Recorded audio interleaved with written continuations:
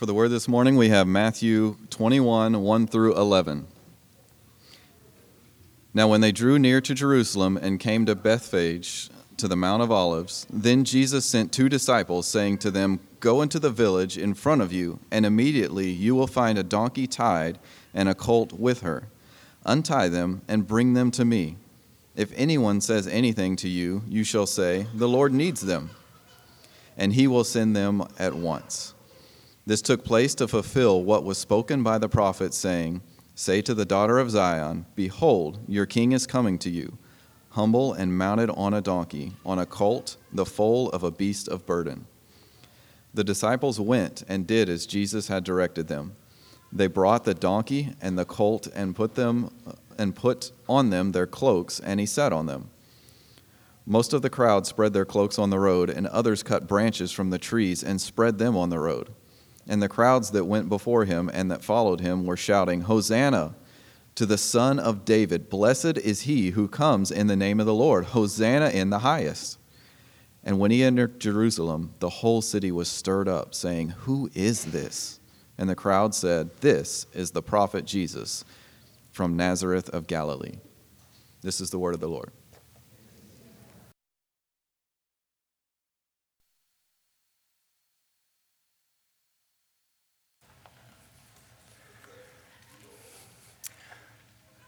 Before we take a look at this humble, majestic King, let's bow our heads before him and ask him to reveal himself to us.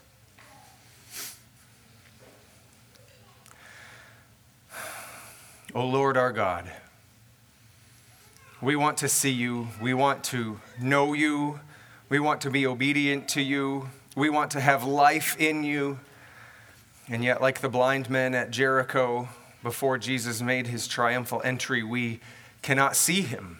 So we cry out to you, have mercy on us.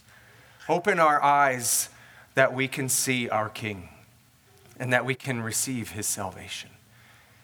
If there are any in here this morning who do not yet know Christ, who have not surrendered to him as the King of kings and Lord of lords, God, would you grant them repentance and faith this morning and help us walk all in sanctification toward obedience to him, into his likeness, that we may be holy as you in heaven are holy.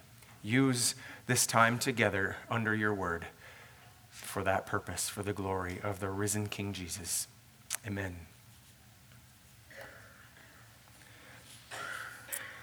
Everyone carries with them some kind of burden.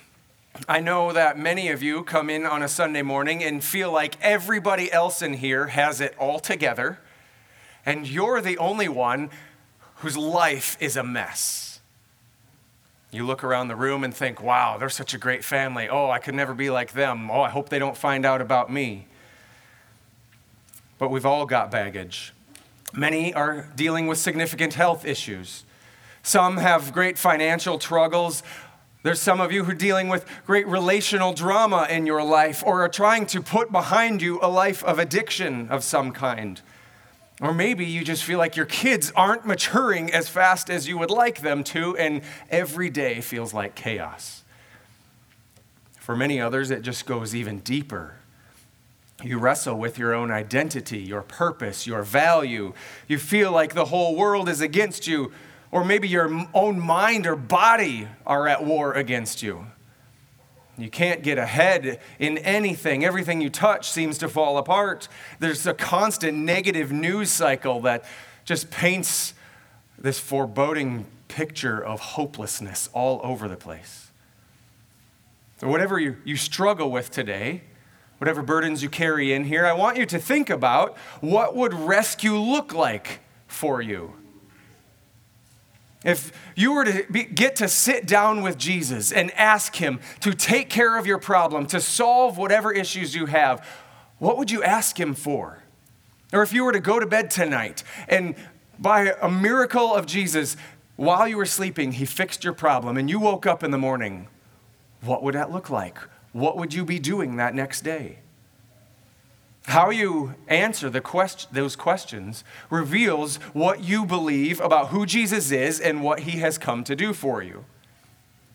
Today is Palm Sunday. where we focus particularly on Jesus' arrival into Jerusalem for his last week of ministry. Palm Sunday is the day of Christ's so-called triumphal entry. This clear announcement of who he is, his claim to the throne over Israel, come to solve everybody's problems and remove their burdens. So it's into this huge, diverse mix of problems and struggles that people have that he enters as their Savior. He arrives in Jerusalem with many expectations of rescue heaped upon him. Everyone desiring salvation, having an idea of what that salvation would look like for them, how the Messiah has come to bring their liberation. But despite all of those expectations, the way that Jesus arrives into town is calling the people to behold your king is coming with Yahweh's salvation. That word behold means look, see. He's coming, but maybe not in the way you were expecting and to do the things that you were hoping he would do for you. But here he is. Behold, your king is coming with Yahweh's salvation. We're going to take a look at this triumphal entry in Matthew 21 in two parts. Let's focus first on verses 1 through 5 and your king's humble arrival. We're first just trying to train our hearts to understand who Jesus is. If we're going to ask him for help for our struggles, we got to understand what he's capable of. Is he the right person to go to? And then in verses 6 to 11, we will behold your king's greater salvation. So not only are we understanding who he is, but really what he's come to do. It does you no good to say you trust in Jesus if the only thing you're trusting him for is to rescue you from the consequences of yesterday's bad burrito. That's not the saving faith we're looking for. Jesus came with a salvation that is going to cover all of creation, your entire life. It's a bigger issue and a greater salvation that we are called to understand as we behold your King who's coming with Yahweh's salvation. So let's focus first on those first five verses. We're going to take a look in verses 1 through 5 at your king's humble arrival. Read along again with me. Now when they drew near to Jerusalem and came to Bethphage, to the Mount of Olives, then Jesus sent 2 disciples, saying to them, "Go into the village in front of you, and immediately you will find a donkey tied and a colt with her. Untie them and bring them to me. If anyone says anything to you, you shall say, 'The Lord needs them,' and he will send them at once." This took place to fulfill what was spoken by the prophet, saying, "Say to the daughter of Zion, behold, your king is coming to you, humble and mounted on a donkey, on a colt, the foal of a beast of burden." On this very important day, Jesus enters into Jerusalem for the last time in this first earthly ministry. He's made his 100-mile journey down from Galilee through the Jordan Valley, turning at Jericho to go up the mountain into the holy capital city. And right before he crests the final mountaintop to come down the Mount of Olives and enter into the eastern gate of the city, he stops in a small village to make the final preparations for his big reveal of his royal identity. Jesus has been all over the country of Israel, including a few stops in Jerusalem, and to teach about who he is, that he is the Son of God. He has power and authority. He's slowly been revealing his identity and causing quite a stir everywhere he goes. And the more clear he's been about who he is, the more trouble it stirs up. The more the leadership wants to kill him. He's had to be quite careful to what he says to avoid being killed too early. He had more work to do in order to fulfill all the prophecy about his coming. But now he is ready to fulfill the final stages and declare his identity with perfect clarity, no subtlety. And now it will lead to his death.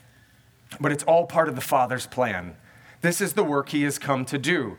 So he's designed for this big announcement to come into town and declare that he is the Messiah, the King of Israel, the anointed one who's come to rescue his people, forgive their sins, defeat their enemies, and shower them with Yahweh's blessings. It's everything everyone has longed for, those hearts that are desperate for rescue. But it's not at all what they were expecting.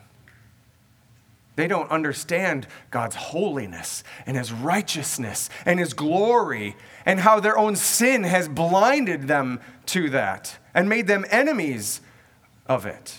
If he were to come in his full glory, it would actually destroy everybody there.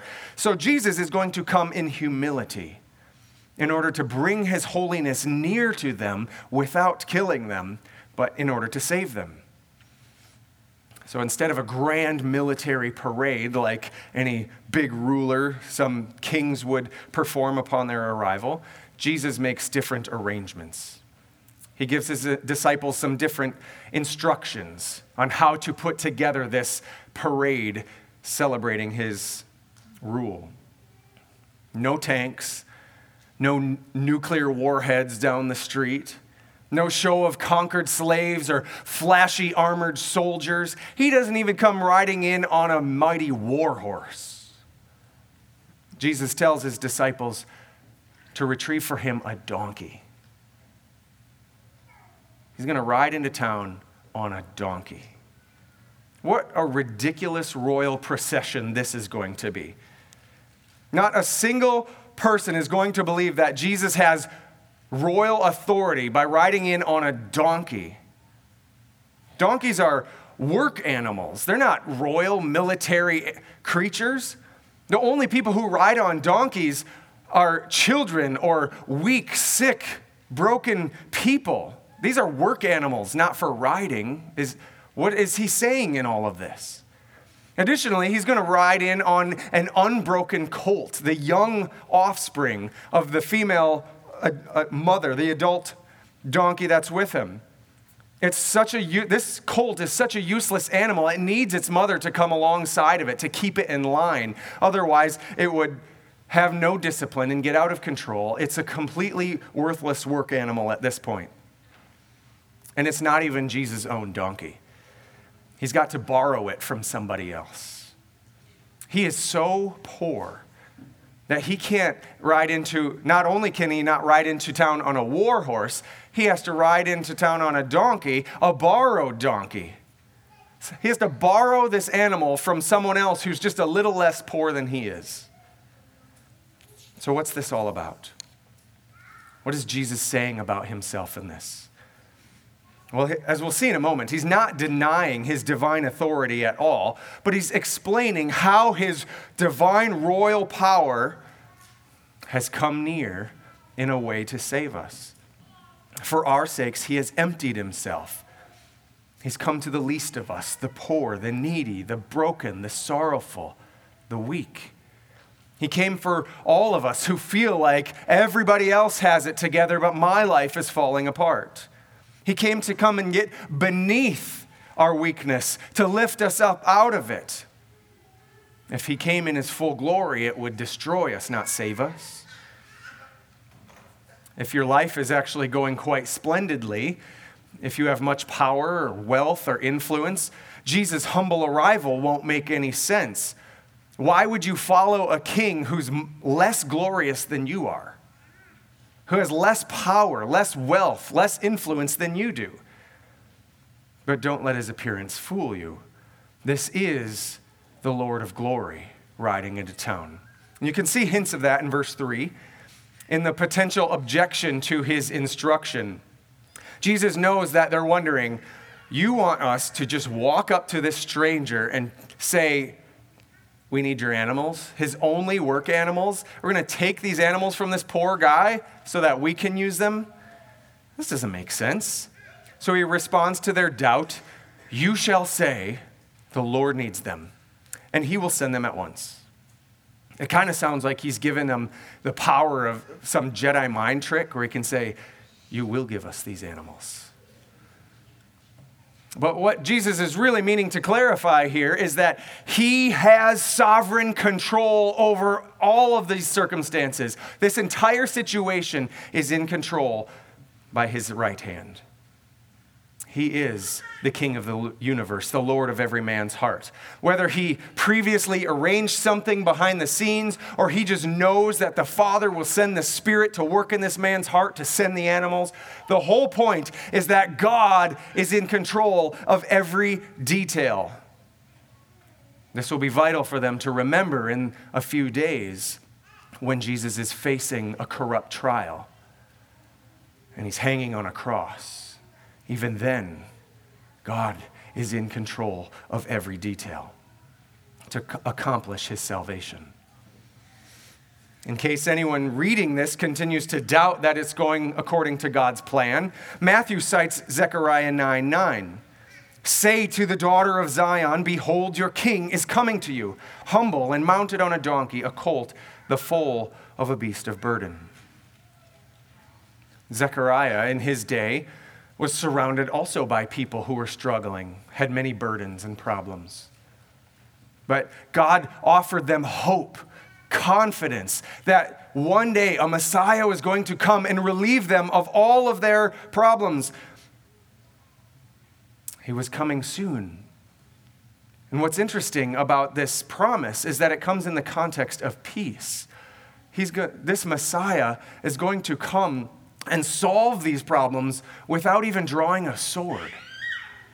Somehow he's going to fix everything by coming in humility, riding on a donkey. This just doesn't make any sense. Zechariah has to say, behold, look carefully, pay attention, understand this very important detail.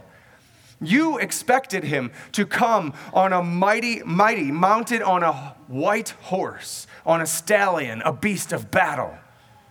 But he's coming on a picture of weakness and poverty and dirty work, showing you that your problems are much more than you realize. Jesus is getting beneath your problems of addiction and poverty and relational strife and illness. He's getting to the heart of it at your pride, your idolatry, your doubt, your fear, all of your sin. The only way to kill those things is for him to take it upon himself. And God is in complete control of the entire thing through Christ's weakness, to put all of those weaknesses upon Christ that they would be buried with him in a grave. So what does your king's humble arrival say about his identity? He's still claiming to be the king sent by God, the promised one from the beginning of time when he told Eve that one of her sons would crush the head of the serpent. He is that one. He's been accomplishing his decrees all throughout history behind the scenes. He is the Lord. He is Yahweh, the creator and sustainer of the world. But his authority will be exercised differently than we expect.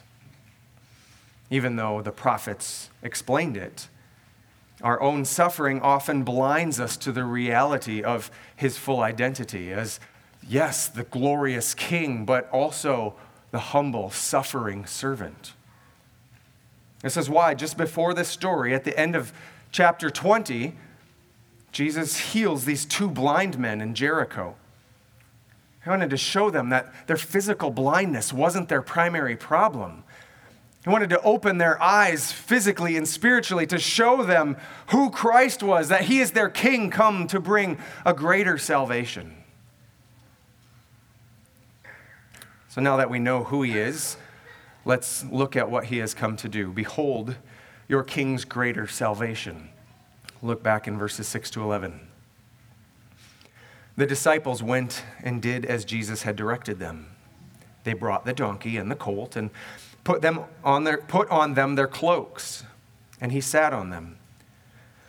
Most of the crowd spread their cloaks on the road, and others cut branches from the trees and spread them on the road. And the crowds that went before him and that followed him were shouting, "Hosanna to the Son of David! Blessed is he who comes in the name of the Lord! Hosanna in the highest!" And when he entered into Jerusalem, the whole city was stirred up, saying, "Who is this?" And the crowd said, "This is the prophet Jesus from Nazareth of Galilee." So despite the absurdity of Jesus' command to the disciples, they still went out and did what he told them to do and brought the donkey and the colt back. It happened just as he said it would. More proof that he is the King of Kings. He's the King of the universe. The disciples obeyed, and then the farmer obeyed, and then the donkeys obeyed. Everything's unfolding just as he decreed. The disciples recognize his royal authority from this, and they remove their cloaks from their back. They lay some on the donkey, on this unsaddled donkey, so that he could sit on there. And others threw their cloaks onto the ground in front of him, a sign of submission to his authority. Still others from the crowd went and cut branches off and wave them at him and throw them on the ground in front of him, a sign of victory over their oppressors. All of these acts showing that they still don't quite understand what he came to do. A couple of 100 years prior to this, there was a successful revolution against the Romans. Some Jewish leaders led the Jews to revolt against Rome and get them out of Jerusalem for a while, and they celebrated by waving palm branches and singing psalms together. So they're expecting a victory. Or this picture of throwing cloaks on the ground we see in 2 Kings 9:13, when another son of David, King Jehu, was anointed to be king. And they threw their cloaks down in front of him, and he comes riding in on a mighty horse, carrying a sword, and he goes out into the land then and starts confronting all of the corruption throughout the land. But that's not what Jesus came to do yet. There's kind of a mix of imagery going on here. The people think he's coming for that battle, and they start chanting Psalm 118, verses 25 and 26 in particular. They're so excited that the rescuer has come. In their exuberance, they cry out, "Hosanna to the Son of David! Blessed is he who comes in the name of Yahweh! Hosanna in the highest!" Hosanna means save us. All of their brokenness, all of their weakness just pouring out. Here he is, save us. They've been under Roman, Greek, Persian, Babylonian oppression for centuries. They've been hungry, poor, blind, and vulnerable their entire lives. Their families have been split apart. Now the Messiah has come to make it all right. How can you not get excited? How can you not throw your hands up and sing when your Savior has come? God does plan to do away with all of their problems, but again, they missed what he's primarily come to do in this moment. Psalm 118 describes the kinds of things God promised to rescue his people from: distress, hatred, corruption, war. These people are definitely experiencing those things at the hands of the Romans, but they don't realize that they are also committing those things against God and his kingdom. As much as the Romans were at war with them, they were at war with God. God needed to solve the problem of their own rebellion before he could solve the other problems in their lives. The Romans aren't the only offenders. Israel was too. All of us are offenders, are rebels against God.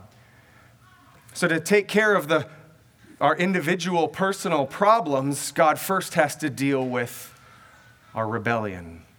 And he alone is the one able to accomplish that victory. Psalm 118 further says that he will come to be near his people, among his people, through the Messiah, and cut off all of his enemies. His hand alone will win the victory. But as Zechariah reminded us, it will be done through humility. Or as Isaiah 53 describes, laying down his own life unto death. Jesus has come to die to cut off the enemy of our sin. But he doesn't just come to save us from our rebellion. He came to save us for faithful kingdom citizenship. He doesn't just die and bury our sins. He rises from the dead to pour out his Spirit in order that we may live for him. Psalm 118 describes Yahweh's salvation as bringing life, righteousness, worship, praise, thankfulness, joyful and glad fellowship with God. But all of these things will only come through submission, surrender to Jesus, the King who is coming with Yahweh's salvation. Becoming a Christian doesn't mean simply give your heart to Jesus or learn some really important theology, recite a prayer, and join a church. Those are all important parts of it, but all of those things are really just different ways of saying surrender to King Jesus. Surrender means give up your fight against him. Give up your fight of getting to define him and getting to define yourself, your own reality. Surrender means waving the white flag, admitting you are powerless against him, recognizing that he has every right and all power to destroy you. You surrender to him, begging him to be merciful. And he will be merciful. In the coming days, he will accomplish a way to pour out his mercy. This is what Jesus' arrival into Jerusalem is saying. Surrender to Jesus, your King. You think he looks pathetic riding on a donkey? Your sin makes you more pathetic than that. In his humility, he still has far more power and authority than we do. Verse 10 shows that the people understand what he's saying. It says the whole city was stirred up. They knew what he was claiming. They didn't like it. They thought they deserved far better than a donkey-riding king. They want glory. Bring us some glory. We want a glorious king. They ask, who is this? Who is this king? Who does this guy think he is, making such a mockery of us? God promised us a glorious king, that we would be returned to glory. But again, their questions show their blindness and their ignorance of Scripture. If they knew their Bibles, they would realize that their question is asking the question of Psalm 24. Who is this king? That psalm anticipates the Messiah's arrival into Jerusalem when they sing, "Lift up your head, O gates, and be lifted up, O ancient doors, that the King of glory may come in." Who is this King of glory? The Lord, strong and mighty, Yahweh, mighty in battle. Lift up your heads, O gates, and lift them up, O ancient doors, that the King of glory may come in. Who is this King of glory? Yahweh of hosts. He is the King of glory. The people of Jerusalem want glory, and they just laugh at his claims on a donkey. You call this glory? What kind of army does this guy think he's going to defeat? How can this redneck gathering of Galileans overcome the Romans? How is this poor man going to be the king of us all? Their eyes deceive them. The prophet had to say, "Behold." But like the blind men in Jericho, unless Jesus opens their eyes, they can't see. He is the King of glory. One day they will. By then it'll be too late. Revelation 19 describes the next time Jesus returns. It won't be humble, riding on a donkey, coming to lay down his life, to shed his blood. It will be on a white horse with a flaming sword, ready to judge and make war. With his heavenly armies surrounding him, he will strike down all who refuse to surrender. He will not spill another drop of his own blood. He will rule with a rod of iron, treading the winepress of the fury of the wrath of the God Almighty. This, he says, is the King of Kings and the Lord of Lords. Don't miss your opportunity to surrender to him in his humility. Don't be deceived thinking that he's not really that impressive. 2,000 years ago, he revealed himself as the king, as a humble king riding on a donkey. Today, he's chosen to reveal himself as a reigning king through his church, the people who gather to saturate their lives with his word. Sure, we don't look too impressive. Some might say we're like a bunch of donkeys. We're a bunch of weak, troubled, broken people. But this is how Jesus has chosen to display his reign over all things to the world. Every time the church gathers for worship, we proclaim Jesus is the King. Every time a Christian stands firm on truth, refuses to go along with the culture and all of their corrupt ways and their destructive ideas, you proclaim that Jesus is the King. He's the absolute king of all nations. He's the king over presidents. He's the king over governors. He's the king over the mayor and city council. He's the Lord over every business. He's the Lord over the clinic. He is the Lord over every school. Not only does he want you to see his dominion over all those things, but he wants you to know his dominion over your home, his dominion over your leisure, his dominion over your work. He is the head of your body, the superior of your heart, the monarch of your ambitions. He's the sovereign over your illness, the supreme over your addictions. He is authoritative over your education. He is absolute over all your decisions. He is in control of your chaos. He has power over your problems. He is emperor over your emotions. Jesus is the King. And that truth should stir your heart as it did Jerusalem. Whether the world recognizes it or not, he is Lord of all.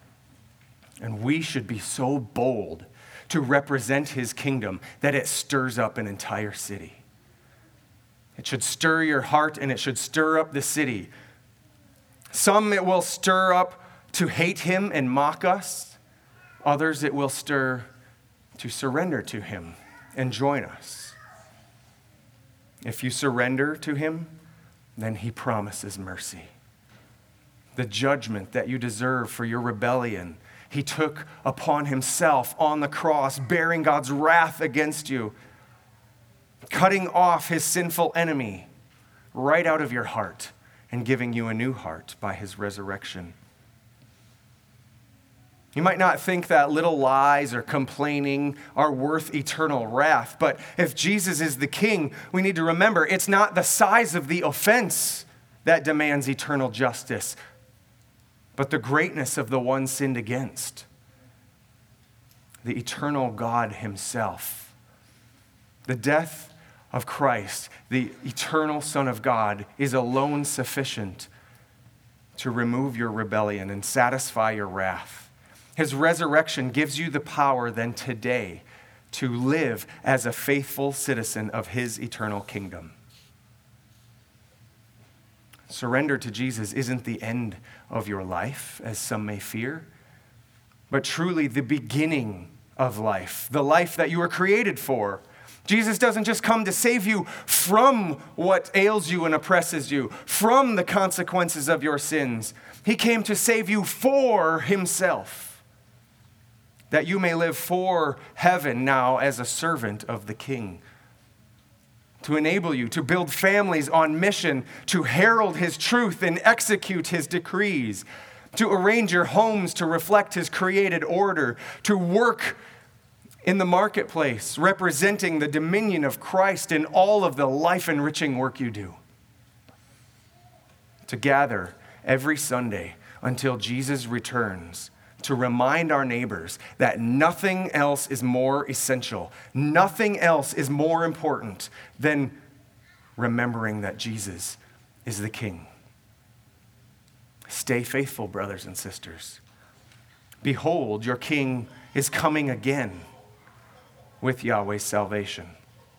If you have surrendered to him, you are forgiven your sins, made clean by his blood, filled with his Spirit, so that you can live for him today. But he also promises one day a resurrected life where all of your burdens that you bring in here every week will finally be taken away. And all things will be made new. We will finally live forever at peace with Christ under his perfect, righteous, and glorious reign. Let's bow our heads now in submission to that King.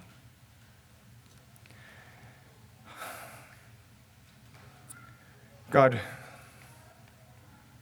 we want to recognize now that in our flesh we have been rebels. Rebels to your rule over creation. Rebels to your reign over our lives. Rebels to your authority to define who we are and what we should be doing. And we surrender to King Jesus. We wave the white flag and say, will you be merciful on us? And we are grateful that you lift our chins to look you in the face and say, well done, my son. Because you don't see us, you see Christ covering us, washing us with his blood, filling us with his righteousness. God, we, like the disciples laid their cloaks down on the ground, we lay our lives down on the ground, that you may trample on them, that our old lives may be killed. And God, we trample on them as well. We no longer want to live that way. Would you give us more of your Spirit that we may live faithfully, boldly, truthfully, that our entire lives, from the moment we wake one day and all the work we do and all the relationships we have, all of it would proclaim that Jesus is King. We surrender again to him by the power of his name, through his shed blood, and for his glory. Amen.